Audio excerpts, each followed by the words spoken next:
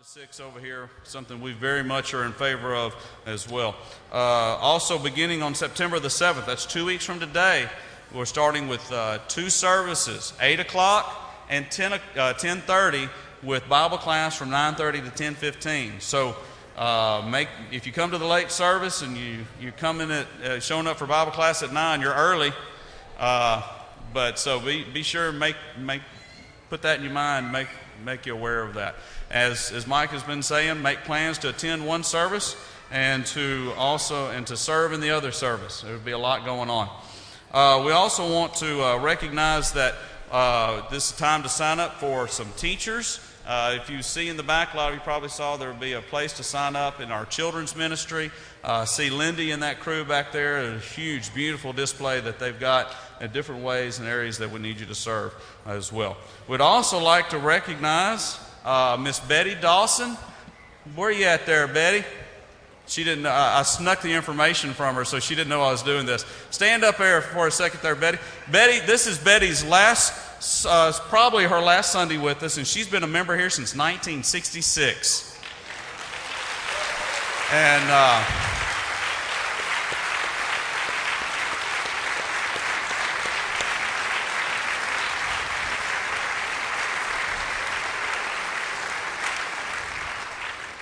that was before I was born, Betty. And so 48 years, and she's also got a birthday this week, moving over to Minden to live with some family over there. Thank you so much. Betty used to work with us on staff here in our accounting department for a long time. I think I paid a lot of library fines to you at some point. I know I got a lot of support checks from you with the School of Preaching. So thank you so much for your service and everything you've done for us here. And the best is yet to come in Minden, we hope. At this time, we'd like to ask young Mr. Bryson Fulford to bring your family on up as we honor you today with a blessing.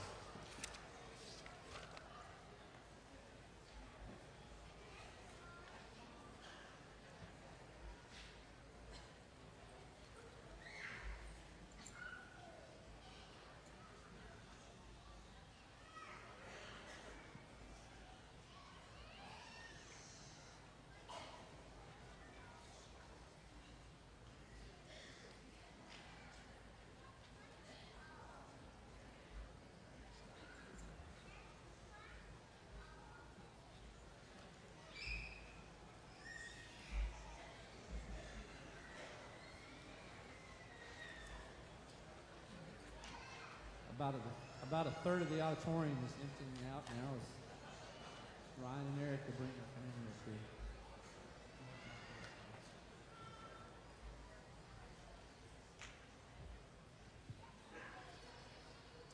We've been doing these for almost 20 years. I've never had the privilege to do one. I told Ryan a few minutes ago, I hope I did this right and honored him, Erica, and Bryson.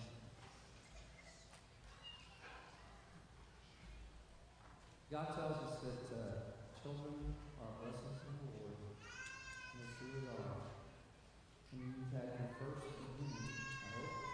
God tells us that a man with his children is like quivers, arrows in a quiver. And I know that's going to be a blessing to you. We've known Ryan and Erica. I've known Ryan and Erica for just a couple of years. They were taught by Kathy in nursing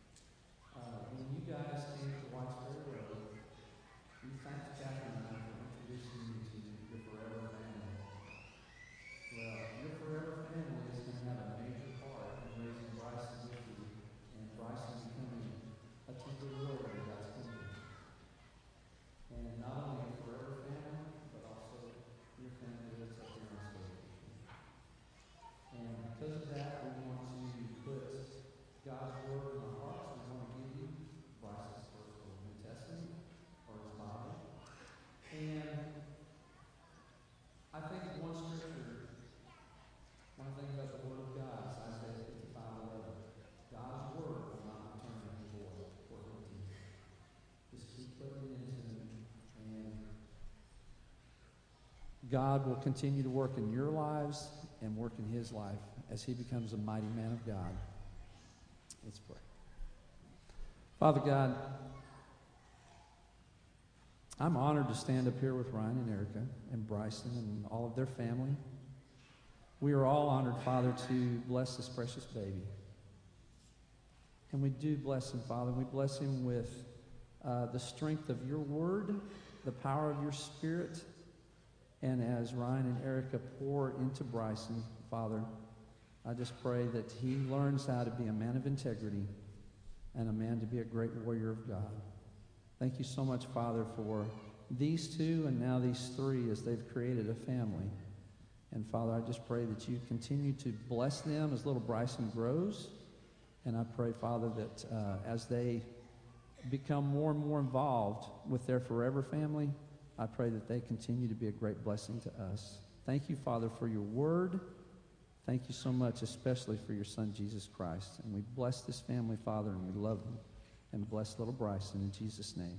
Amen. May blessings be upon you, precious baby. May favor rest upon your family.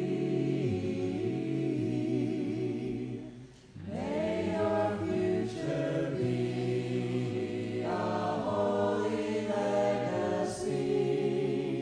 May blessings be upon you, precious baby. May he bless you in your coming. May he bless you in your going. May your heart be ever knowing the blessings of the Lord. May blessings be upon your children's children. May favor rest upon your family.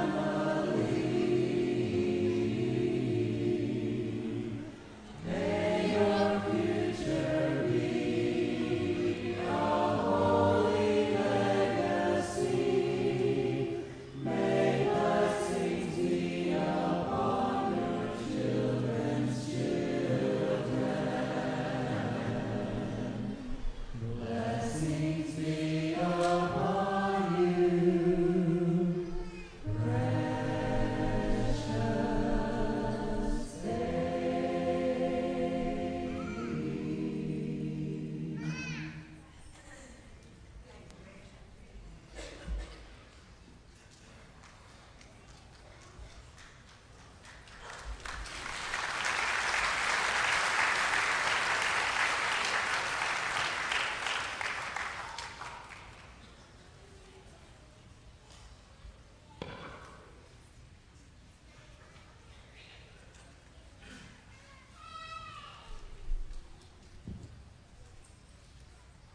We'd like to ask the parents, the bonnets, to come on up here.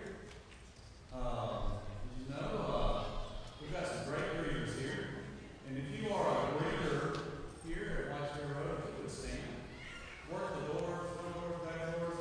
This is a fantastic crew of people.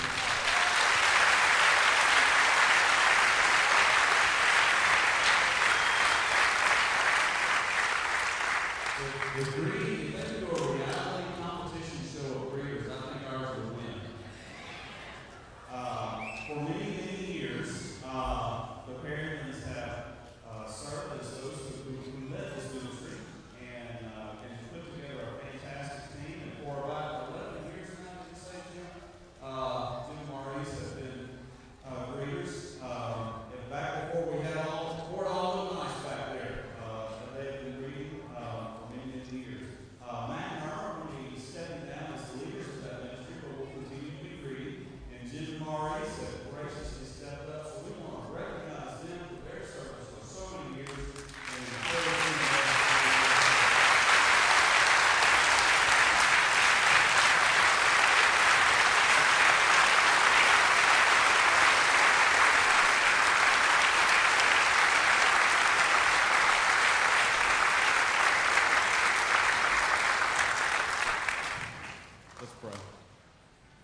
thank you for smiling faces, warm handshakes, loving hugs, and just words that inspire and encourage us, that make us feel like we belong here.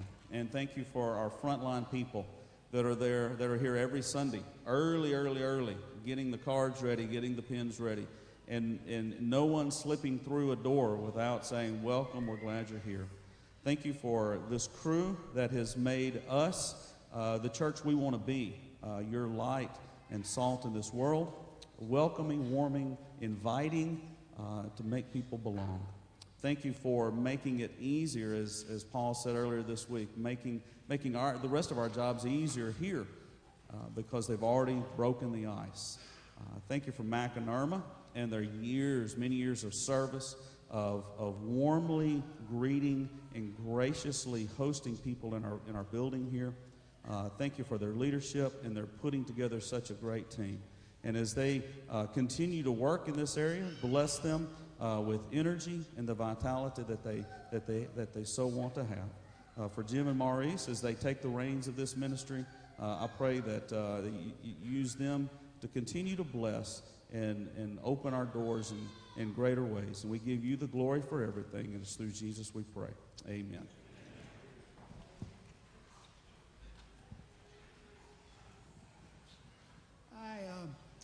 I've traveled in my younger years to several hundred churches. I'm sure that Phil has traveled to more of them. But this group that greets our people here is the best I've ever seen anywhere.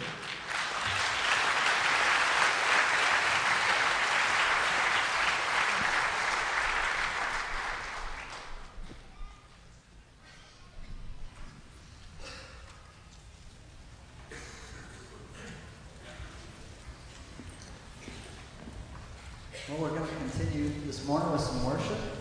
I hope that you will sing out loud, and those of you joining us online. Hope you guys are singing out loud wherever you are. And we got a new part to this song. I'm sure you're going to catch on to it real quick. If you would stand with us, and we'll continue our worship this morning.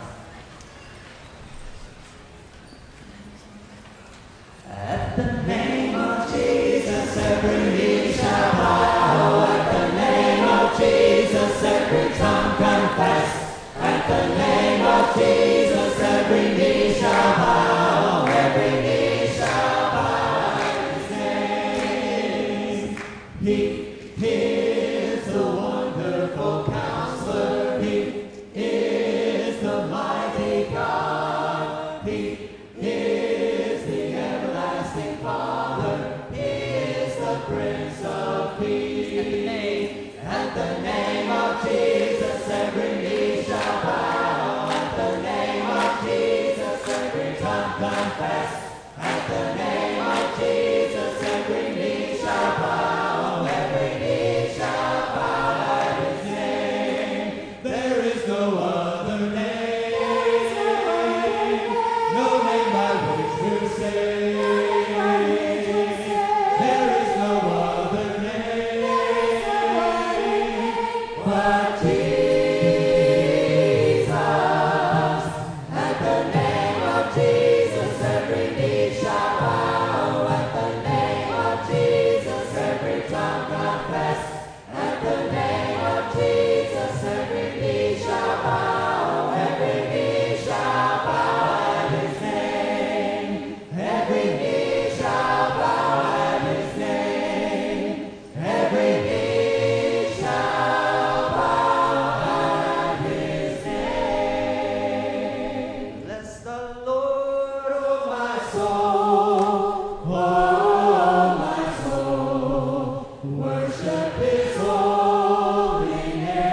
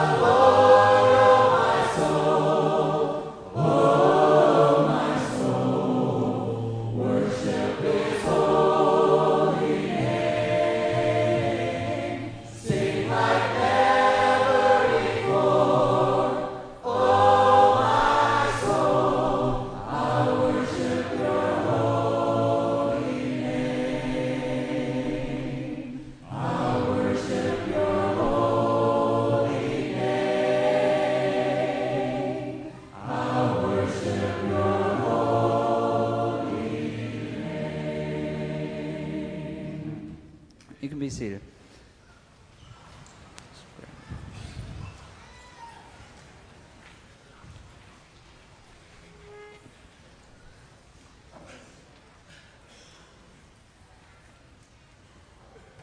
As I come into your presence, past the gates of praise, into your sanctuary, till we're standing face to face. I look upon your countenance, I see the fullness of your grace, and I can only bow down and say, you are awesome in this place, mighty God. You are awesome in this place, God the Father. You are worthy of all praise. To you our lives we raise. You are awesome in this place, mighty God. As I come into your presence, past the gates of praise, into your sanctuary, till we're standing face to face. I look upon your countenance, I see the fullness of your grace, and I can only bow down and say,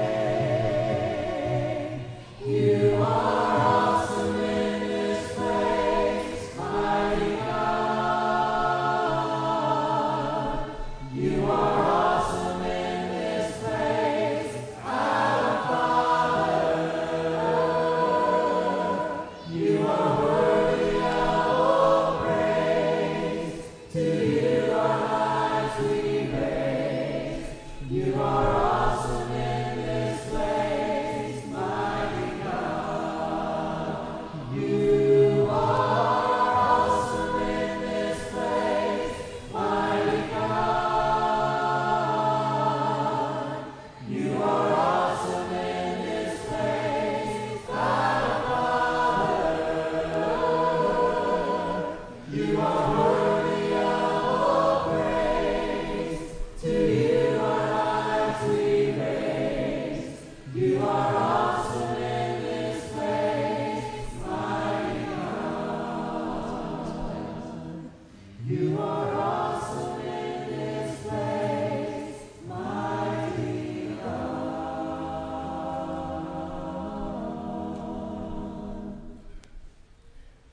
This next song, Holy, Holy, Holy, we're going to start with all the ladies. So ladies, sing out.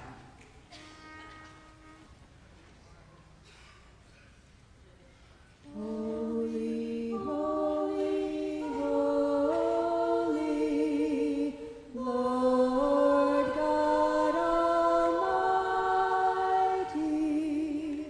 Early in the morning, our song shall rise to thee. Holy, holy, holy.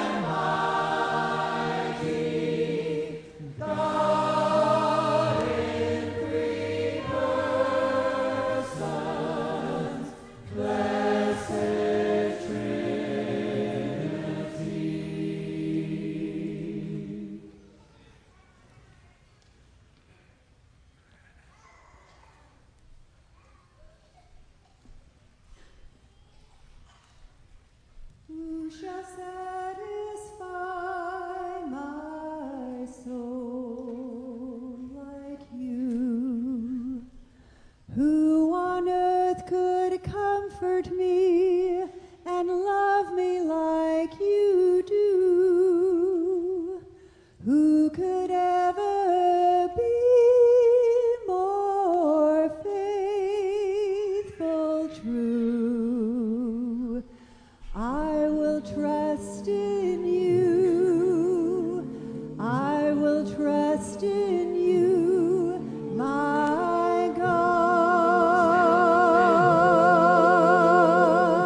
There is a fountain, who is a king, victorious warrior, and Lord of everything. My rock, my shelter, my very own, blessed Redeemer, who reigns upon the throne. There is a fountain, who is a king, victorious warrior, and Lord of everything. My rock, my shelter, my very own, blessed Redeemer, who reigns upon the throne. There is a fountain, who is a king, victorious warrior, and Lord of everything. My rock, my shelter, my very own, blessed Redeemer, who reigns upon the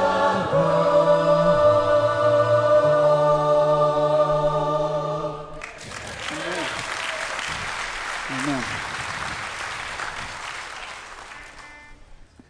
Thank you for the cross, Lord. Thank you for the price you paid, bearing all my sin and shame. In love you came and gave amazing grace. Thank you for the love, Lord. Thank you for the nail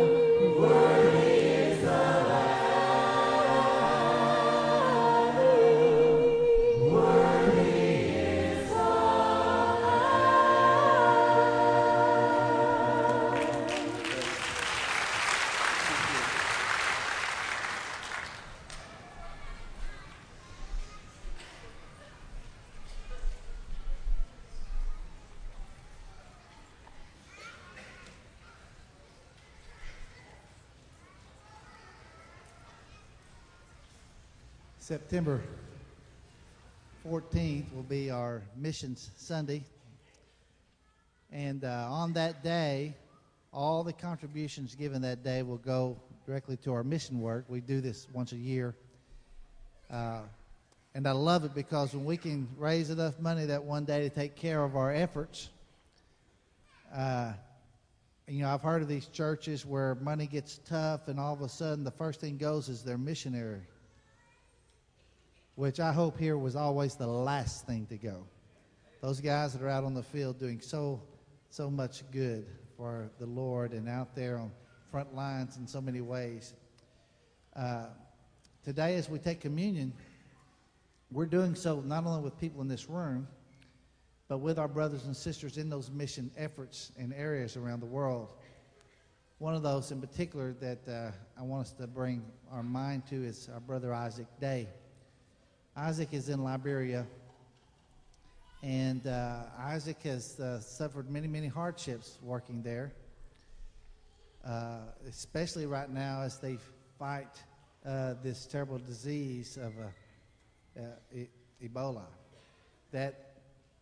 It's taken many lives, and it's also put a lot of chaos in the cities because people aren't getting out, they aren't fellowshipping, they're hoarding food, they're holding back things, and so it's become now just physically tough to live there, and it was already tough enough as it was. And so they're really suffering some hardship. We're sending Isaac some extra aid at this time through our relief ministry and our mission effort. But I want to, as we take this first part of communion, I want you not only to think about one another that we do, and unfortunately the way this Western American church is, we take communion looking at the back of someone's head, which is very unfortunate because in New Testament times it was much more of a common gathering around a table type thing. But I want you to also imagine that you're around a table with these brothers and sisters halfway around the world, because you are. And we depend on them and they depend on us. And so let's pray. Father, we love you.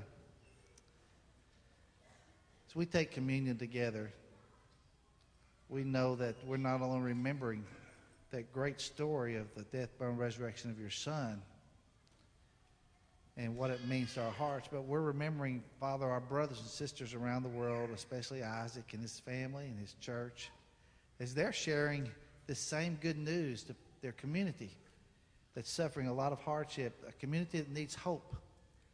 And so, Father, I pray for them and the brothers around the world that are in tough situations.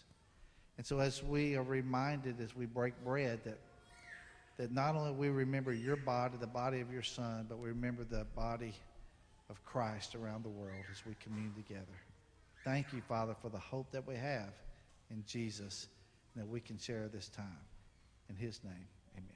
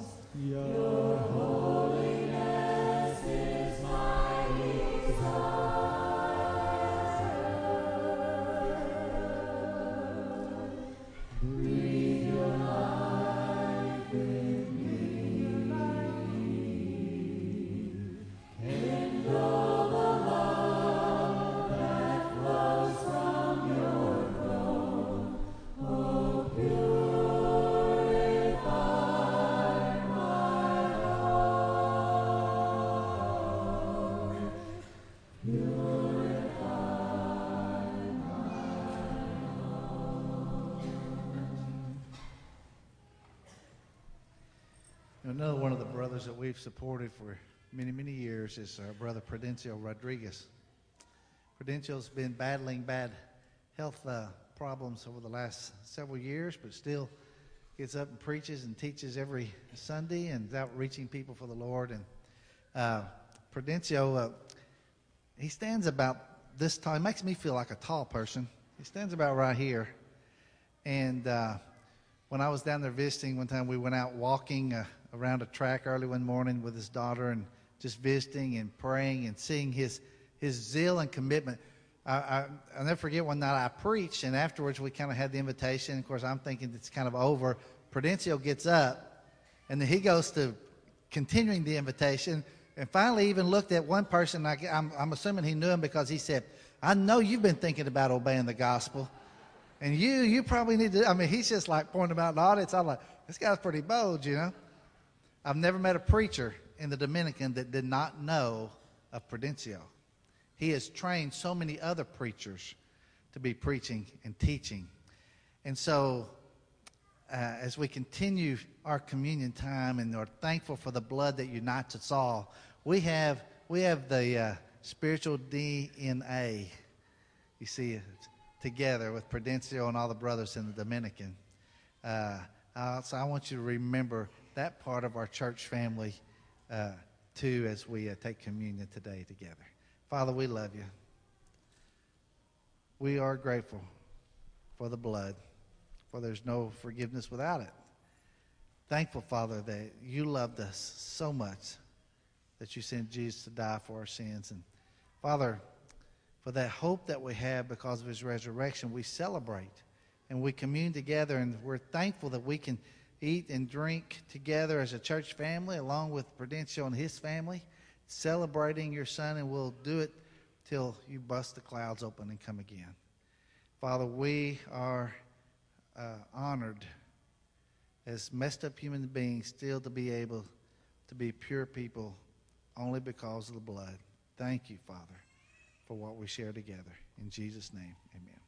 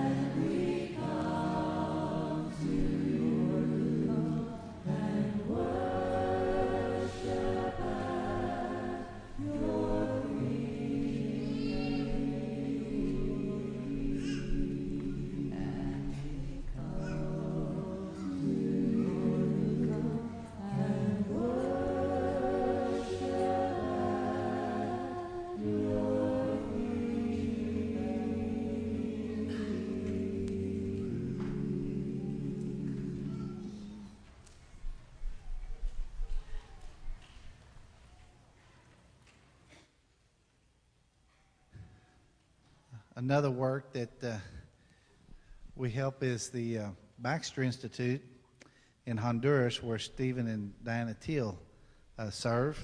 And, Diana worked with us for many, many years in World Radio, did a great job in serving the kingdom there as Stephen preached across the river. And now they're back on the mission field and just doing a great job of training men to preach and teach. And so we appreciate their work so very, very much. I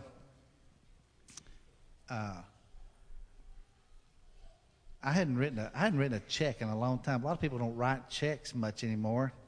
It's not because I'm so modern. It's because Susan has the checkbook. So she keeps me in line on that.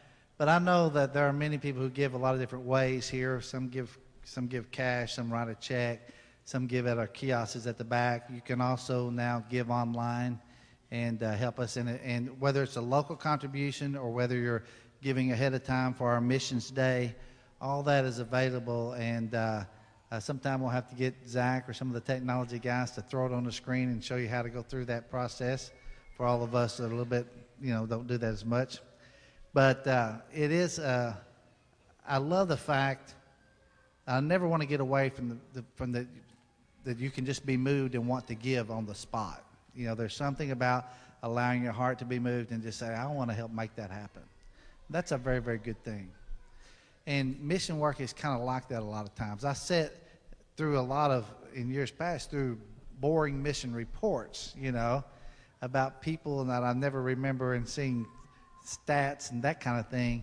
But all of a sudden when you see and meet and talk to people in the flesh, that's a difference. How many in here have been on one of or any mission trip outside of the country here? Would you raise your hand? Look around you. It's a pretty good group of folks. All right. Thank you for being willing to go.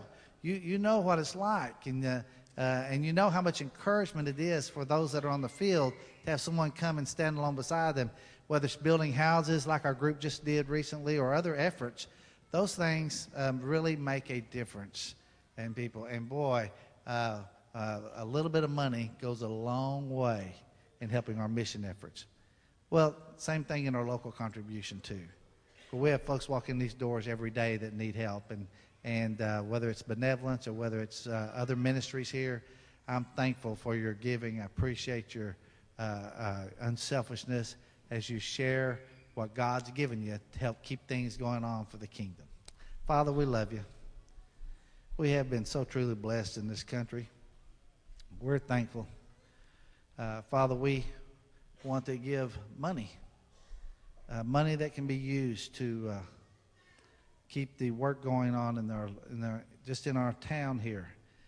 Money that can be used to go around the world, and money that you can multiply that will be more useful than we can ever imagine. And so I pray, Father, for our church to always have unselfish hearts, and that we will learn what you desire of us in our giving, and that, Father, we'll always grow and mature in what we give to you toward the kingdom work.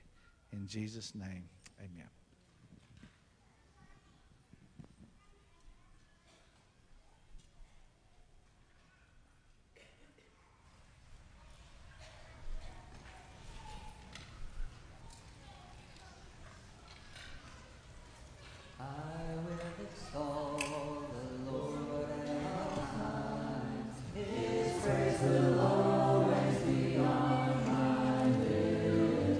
My soul will boast in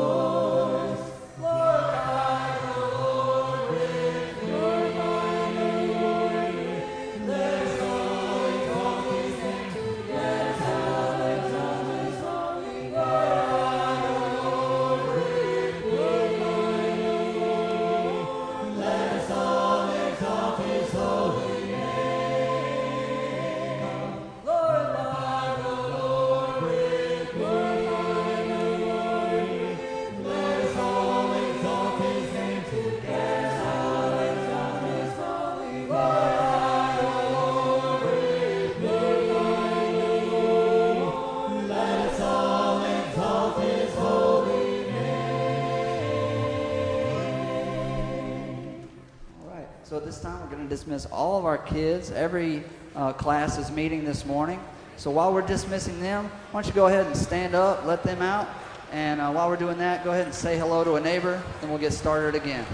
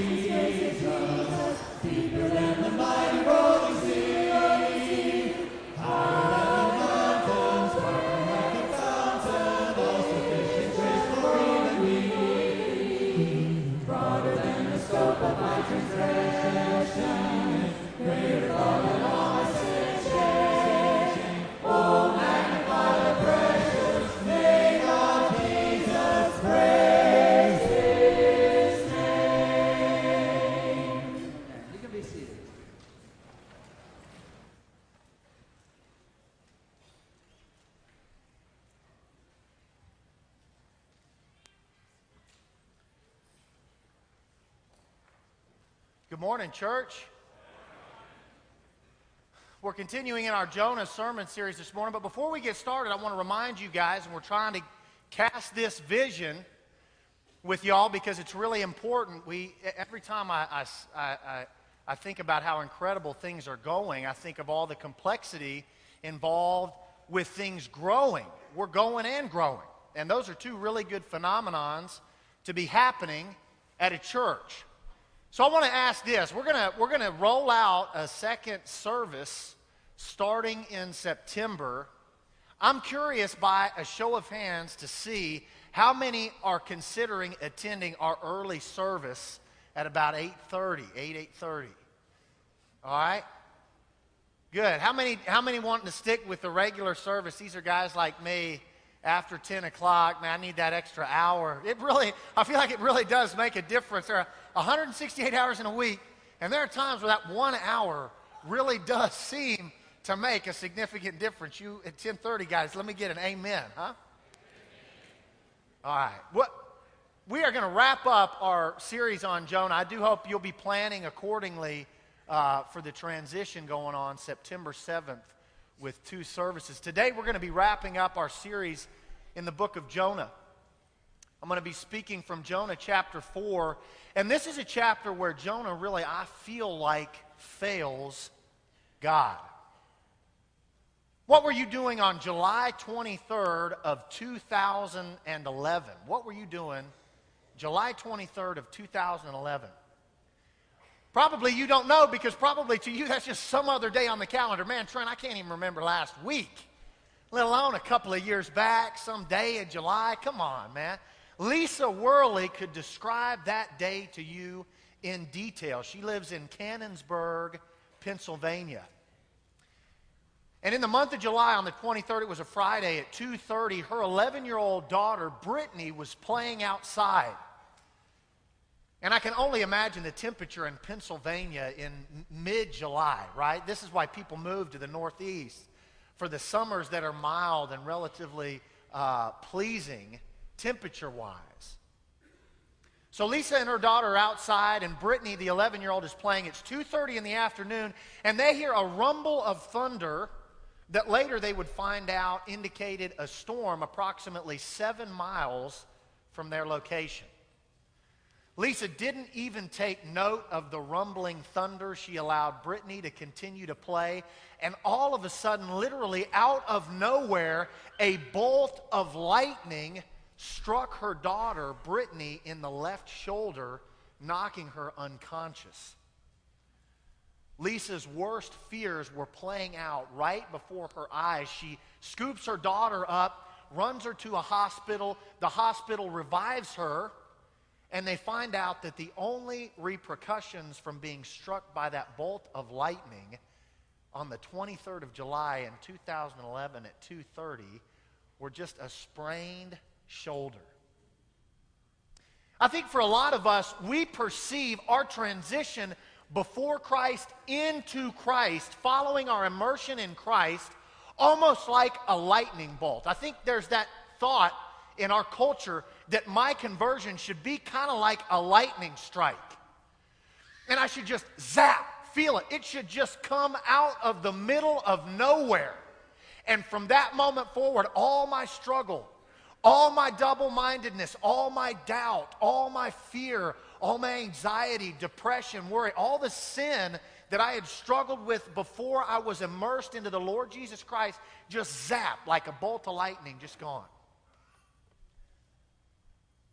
But what we see in the story of our dear friend Jonah is, at least for him, it took a couple of lightning strikes before he really gets it. What do you mean by that, Trent? Well, look, this guy was in the middle of the ocean inside of a fish. The word used to describe the animal in which he was in is not a whale, it's a fish. This was a huge, gigantic fish. Some historians actually think that because he spent 3 days in the stomach acid of the fish, when he got out and went to Nineveh, his skin was probably bleached white. So he looked like a ghost. And so he gets to Nineveh, this city of 600,000 people, 120,000, as we're going to see in the 4th chapter, that don't know their right hand from their left, probably children. And so in a city of 600,000 people, here comes this guy that smells like vomit, whose skin is bleached white because he's been in the belly of a fish for 3 days, telling them the message of God and the need for their repentance. So if the first lightning strike was the belly of a fish, the second is waltzing into Nineveh, the greatest city and the greatest nation of Assyria at that point in time, and the people doing something incredible. In the 3rd chapter, what do these guys do?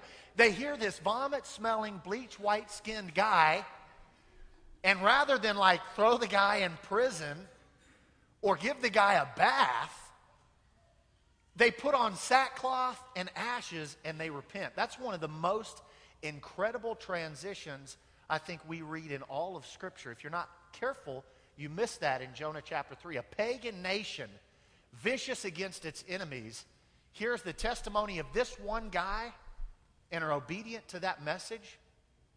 To me, that's the second lightning bolt. And the third is something that we're going to see here in this story. Jonah's own personal junk that's kind of corrupting his way of thinking causes him to basically pout. And he crawls up to a place where he can see the city of Nineveh, and this cool, like, flowery gourd thing grows over the top of him. And then God uses that to teach him another lesson. For me, that's the third lightning bolt. And so what I see in Jonah as I read these 4 chapters of the story is that time and time again, Jonah's getting, boom, zapped by God, if I could use that terminology. And yet he consistently struggles to find how to live in accordance with God's plan for his own life. You know that this is also one of the only prophets mentioned in the New Testament by the Lord Jesus Christ, and is the only one that Jesus actually mentions by name. And isn't that interesting that the reality of our God, catch this, is all about God using somebody that really by our own accounts and standards is a failure? And I think that's just it, church. We might fail God time and again, but God himself never, ever fails. And what we're going to see by the end of the story is that I believe in the life of Jonah and in the city of Nineveh, God's success reigns supreme. Let's get to our text. I'm going to read to you from Jonah, the 4th chapter. There are just 11 verses. I'm going to start here in verse 1. And again, if you got to do a Bible drill or look up your table of contents, at this moment I give you permission to do that.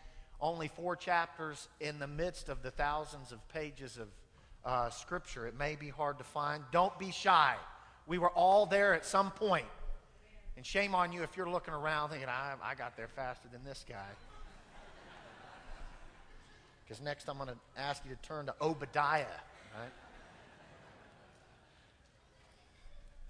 Jonah was greatly displeased and he became angry. He prayed to the Lord, "O Lord, is not this what I said when I was still at home? This is why I was so quick to flee to Tarshish. I knew that you are a gracious and compassionate God, slow to anger and abounding in love, a God who relents from sending calamity. Now, Lord, take away my life, for it is better to me to die than to live." But the Lord replied, "Have you any right to be angry?" Jonah went out and sat down at a place east of the city where he made himself a shelter. He sat in its shade and waited to see what would happen to the city. The Lord God provided a vine and made it grow up over Jonah to give shade for his head to ease his discomfort. And Jonah was very happy about the vine. But at dawn the next day, God provided a worm which chewed the vine so that it withered. When the sun rose, God provided a scorching east wind, and the sun blazed on Jonah's head so that he grew faint and he wanted to die. He said, "It would be better for me to die than to live." But God said to Jonah, "Do you have a right to be angry about the vine?" "I do," he said. "I am angry enough to die." But the Lord said, "You've been concerned about this vine, though you did not tend it or make it grow. It sprang up overnight and died overnight. But Nineveh has more than 120,000 people who cannot tell their right hand from their left, and many cattle as well. Should I not be concerned about this great city?" So here is Jonah in the midst of his own self-pity. And one way that Jonah fails God, I think some things that I want to focus on, there is a source of shame within Jonah that until he gets a handle on, he will have a difficulty aligning his behaviors with the mandate God has placed upon his life. And for Jonah, as far as I'm concerned, that shame should eventually transition into a source of major sorrow. The things that Jonah is thinking and acting as a result of should be things that in retrospect cause him pain and sorrow deep within his soul because he has held these particular ideals. And what we're going to see at the end of the story is that the source of our success and Jonah's is the sovereignty and great mercy of our God. So let's look at Jonah's shame. What exactly does Jonah have in his life that he should be ashamed of? Let me read the first couple of verses again to you. I'm going to catch verses 1 and 3. But to Jonah, this seemed very wrong, and he became angry. That's verse 1. Skipping a verse into verse 3. "Now, Lord," he says, "take away my life, for it's better for me to die than to live." Let me give you some background here. Jonah is, at this point, we could easily say, a racist. He's a nationalist. Jonah does not want to see the kingdom of Assyria, particularly the city of Nineveh, redeemed. Now, those of us here in this story, we want to get really Pharisaic.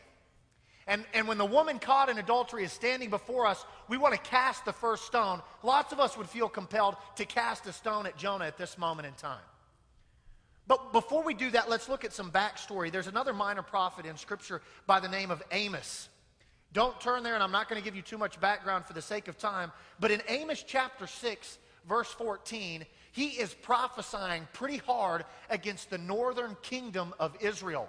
God's people were divided at this point into two kingdoms, the northern kingdom of Israel and the southern kingdom of Judah. Some prophets in Scripture prophesied to the southern kingdom and some to the northern kingdom. Amos was one who prophesied to the northern kingdom and likely was a contemporary of Jonah. Amos in chapter 6, verse 14, he says, "The Lord God Almighty declares, I will stir up a nation against you, Israel, that will oppress you all the way from Lebo Hamath to the valley of Arabah." What Amos is saying is, God is raising up Israel a world power. And this will be a power greater than any you have come up before.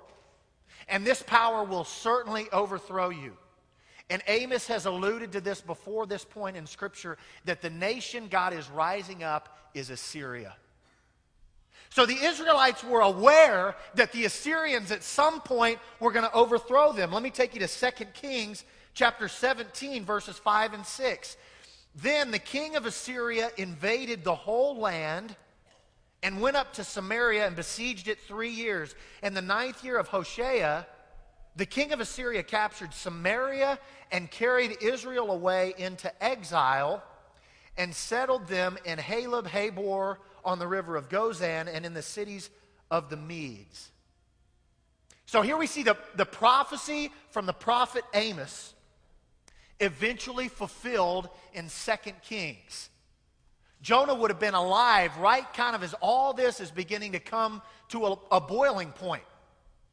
So God says, "Hey, Jonah, you know that nation that has been coming to power and that's hostile against your people, the northern kingdom of Israel?" And Jonah's like, I know those guys. And I have to think that Jonah is like me at that point, and he's waiting for God to say, "You and me, Jonah, we're going in Samson style, baby. Grab you a jawbone of a donkey, grab some huge shield. You're going to take all these guys out." I'm like, "Yes, Rambo, first blood. We're going in. Me and you, God." And God's like, "Hey, Jonah, you know what I want you to do to these guys?" I'm thinking Jonah's like, "Yeah, I know what you want me to do, God." And God's like, "Jonah, I want you to go and I want you to try to turn these people to repentance." And Jonah's got to be thinking, "God, these are the guys, what? These are the guys that you're raising up to destroy the northern kingdom. And you want me to go and preach repentance?" And God said, "Yes. Yes, I do." And so what we see play out in the story, Jonah's flee to Tarshish, and then his response to the repentance that the Ninevites show God based on the message of Jonah, is about this phenomenon that this is the nation that is, not very long after this point, going to overthrow the Israelite kingdom. And so Jonah speaks and preaches repentance to these guys, and he is grieved that they've actually repented and turned towards God. Jonah was a guy who suffered from nationalism. He couldn't see God's plan beyond his own comprehension of the nation in which he existed. I think Jonah suffered from legalism. If it wasn't done according to Jonah's plan, to the way he thought it should have been done, based on his own traditions, then it wasn't right, even if it was coming from God. We got nationalism in Jonah. We got legalism in Jonah. We got favoritism in Jonah. And the truth of the matter is, church, as you're assessing your life against the life and the lifestyle of Jonah, that God has no place in his kingdom for any of your isms. Isms are all about I, Trent, and not at all about the I am. God has a plan for Israel. In 2 Samuel 7, God says, "I'm going to keep a Davidic king on the throne forever." In the book of Joshua, Joshua says, "None of the promises God have made us have ever failed." The Israelites knew that God had a plan. Jonah would have known this. But because of his isms, he put God in a box and experienced misery because of it. Shame on him for confusing his isms with the I am. And that's some of us are going through some of that same stuff in our own life. Hey, don't mess with my tradition. Don't mess with my point of view. Don't mess with the way I want to do things or how we've been doing it, or don't change too much too fast. Why don't you practice the discipline of surrender, church, and defer to God the plan for your life and your church and your community and your state and this nation, and surrender all that to a person who is so much more capable and so much more qualified and who already has a plan laid out than trying to assume responsibility for all of this stuff. That's what Jonah's isms were ultimately about. God, not your plan, but mine. Not that nation, but mine. Not those traditions, but mine, Lord. And God's saying, no way, I've got something way bigger going on here. And if you're at a threshold of growth in your walk, you need to check your isms and surrender those to the Lord God. The second thing I want to talk about is that a lot of Jonah's problem was that he was completely out of focus in his own life. And I think this should be the source of sorrow for Jonah. Let me read a verse here to you, a couple of verses that I think really illustrate what I believe should have been Jonah's source of sorrow. Here we see a sorrow played out in Jonah chapter 4, verse 5. Jonah had gone out and sat down at a place east of the city. There he made himself a shelter, sat in its shade, and waited to see what would happen in the city. What is Jonah focused on?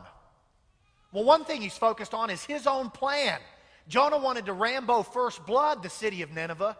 And God says, I want to go in there. I want you to go in there. And I want you to speak truth, repentance, and love to these guys. And it didn't correspond with his plan. Jonah's focus was off. It was on his plan and not God's. Jonah's focus at this moment, church, was on his pain. Hear me. Have you ever been really hurt by somebody? And obviously, I don't want a show of hands right here, but has there ever been anybody in your life that caused you more pain than you thought you could bear? Well, for Jonah, that would have kind of been the Ninevites, the Assyrians. I have to imagine every day as Jonah woke up, he looked at his family and he looked at his friends in his neighborhood, and he thought to himself, man, someday and someday soon, this is coming to an end. And that likely grieved him. And God does something with Jonah's enemy that Jonah doesn't like. Has that happened to you before? And so Jonah just sits back and looks at his pain rather than on God's promises. God's promise in Jeremiah 29:11 that he's got a plan for you. A plan to prosper you, not to harm you, to bring a hope-filled future. God's already said to you, church, he'll never leave you or forsake you. That if your load gets heavy, he wants you to cast your load upon him and learn of him. For his burden is easy and his yoke is light. He wants to give you the strength for your journey. But what you've got to do as you're trying to live in accordance with God's promises and his plan is not keep your eye on the pain.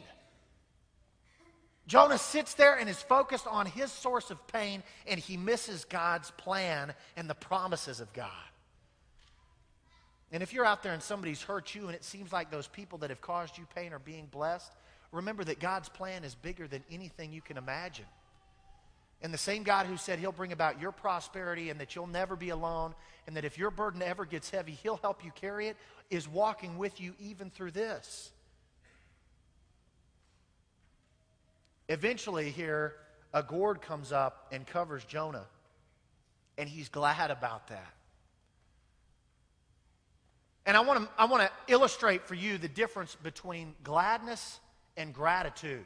As far as Jonah's concerned, his gladness about this vine that is now overshadowing him is very superficial. Oh, Lord God, thank you that you've relieved my discomfort, but God, I can't imagine how you would relieve the comfort of hundreds of thousands of people. How does that make sense? But what we see now is that as a result of Jonah's isms, his eyes have been completely shielded from God and are totally turned inward. And when his life is easier, or when his life is more simple, or when things go according to his plan, he can feel glad.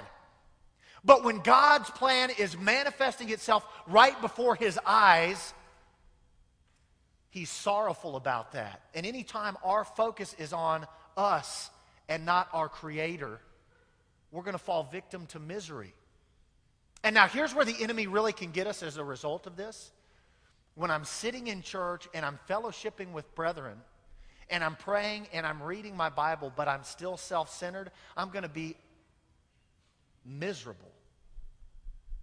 But who am I going to tend to ascribe fault to for my misery? Not me. I'm thinking I'm going to church, I'm reading Bible, I'm fellowshipping, I'm not doing any Rambo First Blood stuff. I mean, I'm really trying to get this. But because we're so self-centered and selfish and thinking about us, we're living in misery. And that's not about God, church. That's about you. And so as Jonah's sitting up here on this hillside looking at this city, waiting to see what happens, he's miserable. What ends up happening, man? This vine starts to wither. God brings up a really intense heat and a wind and a worm to destroy Jonah's little temporary relief from the elements. And now he's frustrated. This is like the crying over spilled milk phenomenon. Here I'm crying over a withered plant, but there's a withered city in front of me that I can't find compassion for. We don't have the end of the story, but I really do think as this story were to unfold, Jonah would have seen the error in his ways. And there are some of you under the sound of my voice that have been living according to this kind of a philosophy for a long time. I want it my way, not God's way. I want it the way that makes me feel the best, that redeems me against my enemies. I don't want them to have redemption. God, please make me the source of all that is good in the world. And don't for 1 second, God, let your plan interfere with what my plan is. And then when things go differently than I want them to go, I'm crying over spilled milk. Let's look at the source of our success and the source ultimately of what I believe Jonah's success could be. In verse 11, God says this, "Should not I have concern for the great city of Nineveh, in which there are more than 120,000 people who cannot tell their right hand from their left, and also many animals?" And we look at this story from beginning to end, and doesn't it seem like Jonah is the hero here? Man, he's the guy that was in the belly of the whale and got out and went to the city and did this deed that God asked him to do, and it took him days just to walk through the city and proclaim this. And man, wasn't Jonah's message effective that all these Ninevites did indeed repent and put on sackcloth and ashes and turn their hearts to the Lord, and they even fasted, a pagan nation. Man, how awesome, Jonah. But what we see is that the true superhero in the book of Jonah, just like the true superhero in the entirety of Scripture, is God our Father. This is the same God who makes the storm rise up as Jonah is fleeing from his plan. This is the same God that calms the storm once the people on the boat are obedient to God's plan. This is the same God who prepared a fish to eat Jonah. This is the same God who helped Jonah survive in the belly of that fish 3 days. This is the same God who uses the message of a disobedient man to transform the hearts of a pagan, vicious nation. This is the same God who, even after Jonah's repeated failure, is still pursuing him. The superhero of the story is God. And maybe your isms or maybe your tendency to want to stick with your own plan has again and again and again led to you failing in some area of your spiritual walk. The good news is God is a pursuer of imperfect people. Amen. And maybe even the better news is God's compassion goes beyond even our comprehension. And there are lots of times by Trent's own standard, I should have been disqualified from doing anything cool for God. And because of God's great compassion, He's given me opportunities beyond the wildest I could have even comprehended. And some of you out there have been Christians for a long time and doing things your way, and it's been really comfortable. And God is saying to you this morning, get all of that junk behind you. And get a little bit uncomfortable for me, and let me help you work my plan. Or maybe you've been somebody like me who struggled with sin and junk a long time, and you're right here this morning after some huge major failure. Man, if that's you, guess what? God never abandoned Jonah. God kept on and kept on and kept on pursuing him. And God's going to keep pursuing you. God helped Jonah redeem a 600,000 person city, the most powerful city and the most powerful nation on earth at this time. And again and again and again, God tried to raise up Jonah, and over he failed. Your failures aren't the reason God can't use you. It's your fear. And if you'll one day choose to surrender that over to God, church, He'll look upon you favorably, although you might be someone who you would even overlook. Moses was a murderer. So was the Apostle Paul. These are two guys that wrote most of Scripture as we have it. Isaac, Jacob, those guys were liars, cheaters, thieves. All of these people are guys God tended to use to bring about His purposes in their lives and over the history of His own people. What does that mean? As strongly as I can emphasize it, that means God wants to use you. He wants to use you, sir, to help rebuild your marriage. He wants to use you, ma'am, to parent those children better than anybody on the planet could. God chose you for those kids. Whatever it is that you're up against, you're the perfect person, not because of your perfections, but because you serve a God who is perfect and sovereign, who can use even a guy like Jonah to bring about His plan. I don't know what you might be struggling with today, but I'm glad you're here. Maybe you're listening online. Maybe you're in Ireland, or you're in Kansas, or you're somewhere on the other side of the globe that I don't even know. Maybe you're here this morning under the sound of my voice. This is the first time you've walked in a church in a long time. Maybe you're a regular here, and God bless you if you are. You're my family. I love what I get to do. If I could do anything on the planet, it would be this, to get to communicate to people that I love about a God that I love more than anything in life. And man, if you're here and you've been here for a long time and it's your isms, it's your focus on you, it's wanting to do things your way that's held you back, whatever the need in your life might be, whatever you're coming from this morning, these guys are going to sing a verse of a song, and while they do, I want you to take this opportunity to come forward. Let us pray with you. Be baptized into Christ today, or just get obedient, maybe for the first time in a long time. While they pray, take this opportunity. Lord, take my life, make it your own. Lord, renew me, for I am not my own.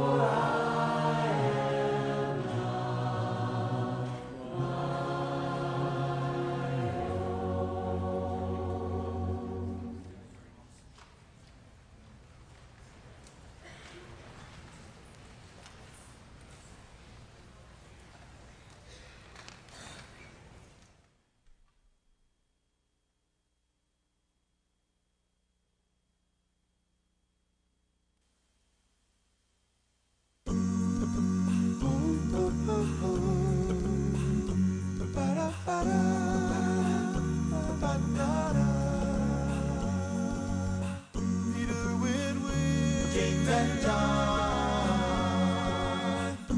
Jesus led them to a mountain. A voice from heaven said, a voice from heaven said to them, listen to him. You better listen to him. Listen to him. His shining face like the sun. His shining face shone to everyone. His clothes became as white. His clothes became as white as light. Listen to him. You gotta listen to him. Listen to him. Oh, oh, oh, listen to him. Listen to him. Moses and Elijah talking there with Jesus. A cloud enveloped them, terrified. The disciples faced down to the ground, looked up and the only one they found was Jesus. Glorified, glorified. This is my son, whom I love. This is my son, whom I love. With him I am well pleased. With him I am well pleased. Listen to him. You gotta listen to him. Listen to him. Whoa, you gotta listen to him. Listen to him. Listen, because this is my son. My Lord. This is my son. This is my son. My Lord. With him I am well pleased. With him I am well pleased. With him I am well pleased. Listen to him. Listen to him. Whoa, whoa, whoa, whoa. Listen to him. No, you better listen. Never know what you were missing. Let's you listen to him. Listen to him. Yeah, yeah, yeah. Listen to him. Listen to him. Listen to him. Listen to him. Listen to him. Listen to him. Listen to him. Listen to him.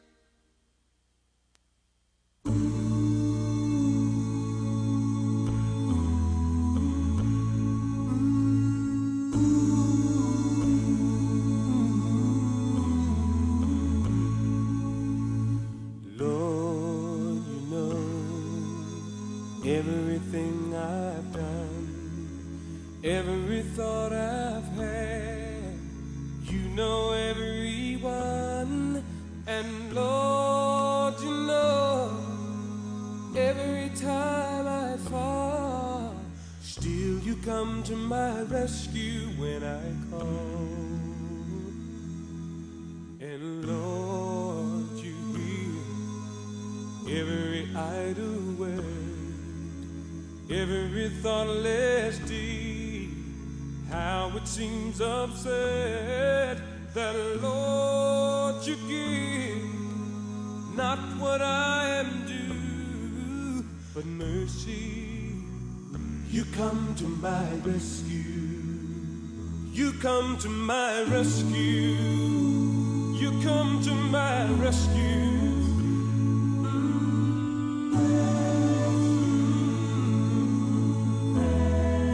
Oh, you come to my rescue.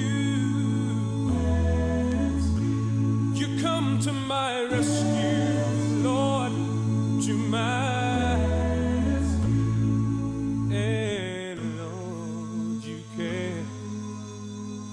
become my friend. Amazing love whose boundaries have no end. And Lord, you show up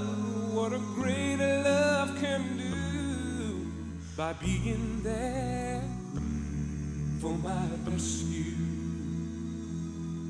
And Lord, I give all I can give, all of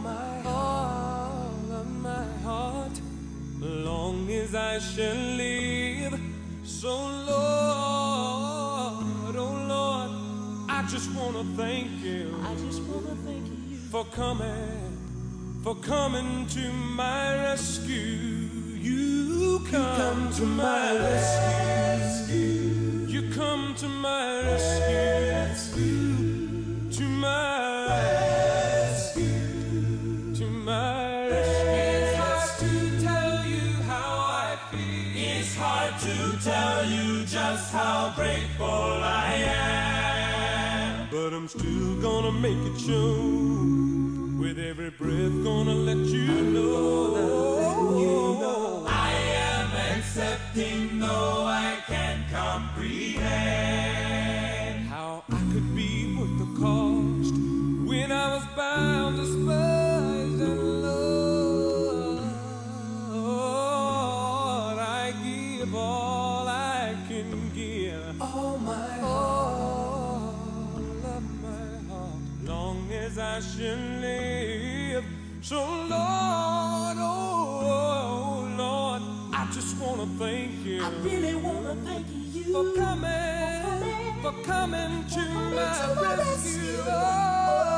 You come to my rescue. You come to my rescue. Always, He is always there for me, and He'll be right there for you.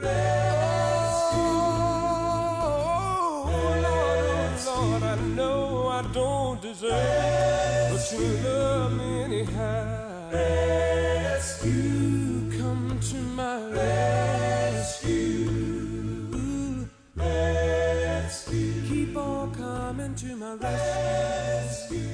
You come to my rescue. Keep on coming to my rescue. You come to my rescue. Keep on coming to my rescue. You come to my rescue. I am the door.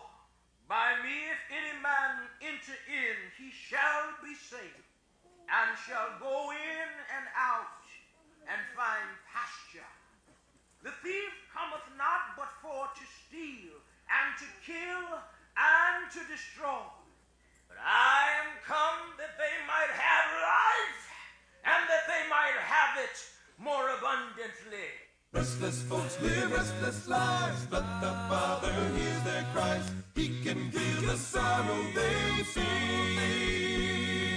Jesus came to empathize more than you can realize, offering a life that is real. Since He came to give us, there's been nothing like this. Incomplete within His life. Such a source of healing, simple truth revealing. There's no other feeling like. Since He came to give us, there's been nothing like this. Incomplete within His life. Such a source of healing, simple truth revealing. There's no other feeling like. Many who have heard His voice often fail to make a choice, giving Him the total control. Burdens He could take today, they will carry anyway. Hopelessly. Had to get everybody suited up. Church family, this is Curtis. And his fiance Rachel is coming out. You guys come out here where these guys can see you. These guys are engaged to be married. When's the wedding day? Next year sometime. All right, got some time. This guy in shape, right? They came this morning and they said, you know, Trent, we're wanting to do this right and really fully surrender. We were baptized when we were children, but we're really ready to surrender. And we need the Spirit of God living in us to have a great marriage and to live out God's plan for our lives. So, Curtis and Rachel, I want to ask you from this day forward, who is going to be the Lord and Savior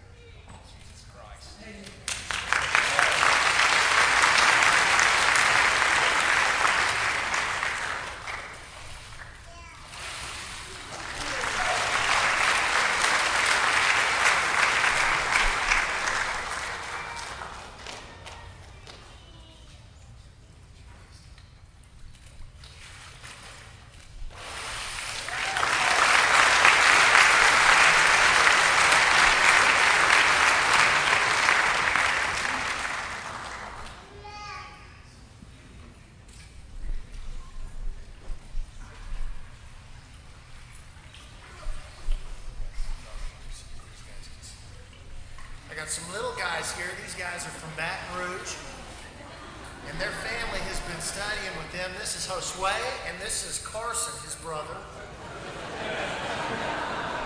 And I talked to these guys a little bit. You know, I've been studying a little bit on this. John Mark Higgs, one of the writers in our brotherhood, he said, you know, sometimes the baptism of people when they're young, maybe they move from safe to saved, and they don't go safe, lost, saved. And these guys are saying, you know what, Trent, we're really ready to make a decision for the Lord Jesus Christ and to live for Him. And so we know we need to be baptized to do that. Their families studied with them some, and so we're going to take care of that right now. Josue and Carson, before these guys, which is going to be your new forever family, who is going to be the Lord and Savior of your life? God.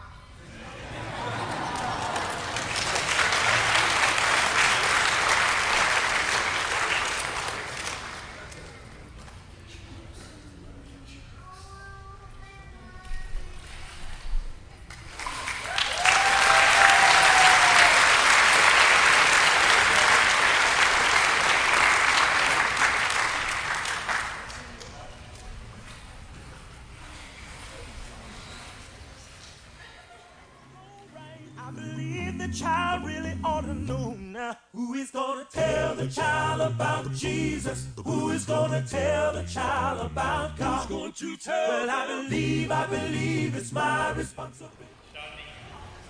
She said she's ready to put Jesus to be Lord. So who's gonna be the Lord of your life? Stay forward.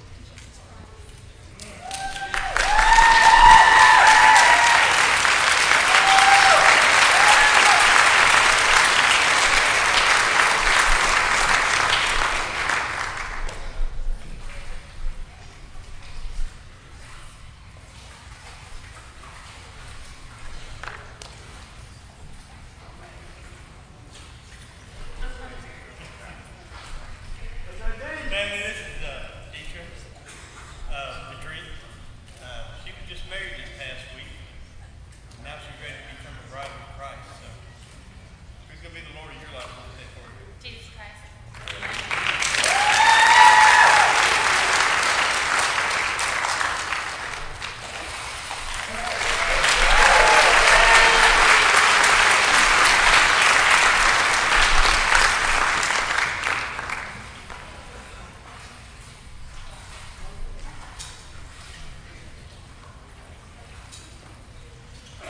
Church family, Peter is coming this morning, and he said, Trent, you know, I was baptized as an infant, and I had an eclectic religious background, but he said, now I really understand, and I'm ready for the Spirit to help me through all the stuff in life that I'm dealing with. So, Peter, I'm proud of you. From this day forward, He's going to be Lord and Savior of your life.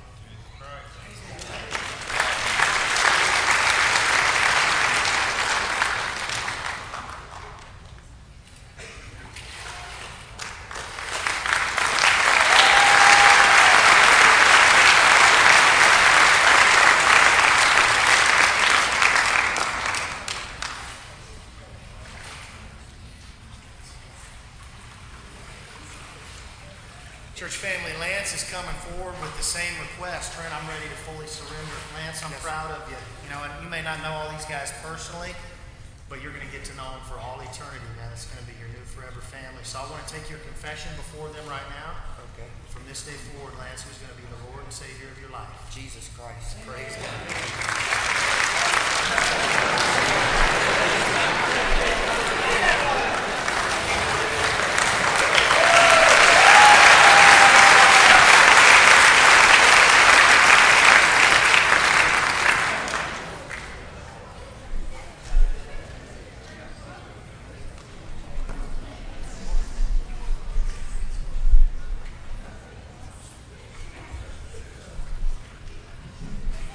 this is worth waiting for, church. This is Caleb Mitchell. Caleb's battling a lot in his life, and he's seeing what's happening at this church and what the transforming power of Christ can do in the lives of people. And Caleb's coming forward this morning wanting to really surrender as well. God's going to give you his Holy Spirit, the same Spirit that resurrected Jesus Christ from the dead, Caleb. And all the struggles and trials you face in this life, you're no longer going to be alone in those. So I want to take your confession right now before this, your new forever family, from this day forward, who's going to be Lord and Savior of your life? Jesus Christ. Praise God.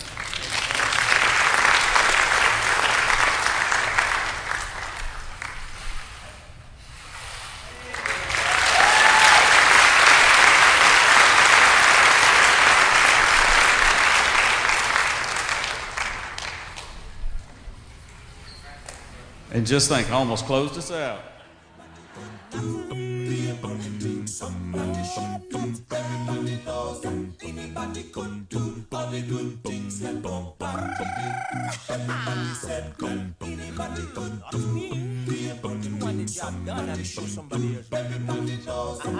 not going to do it. Don't look at me.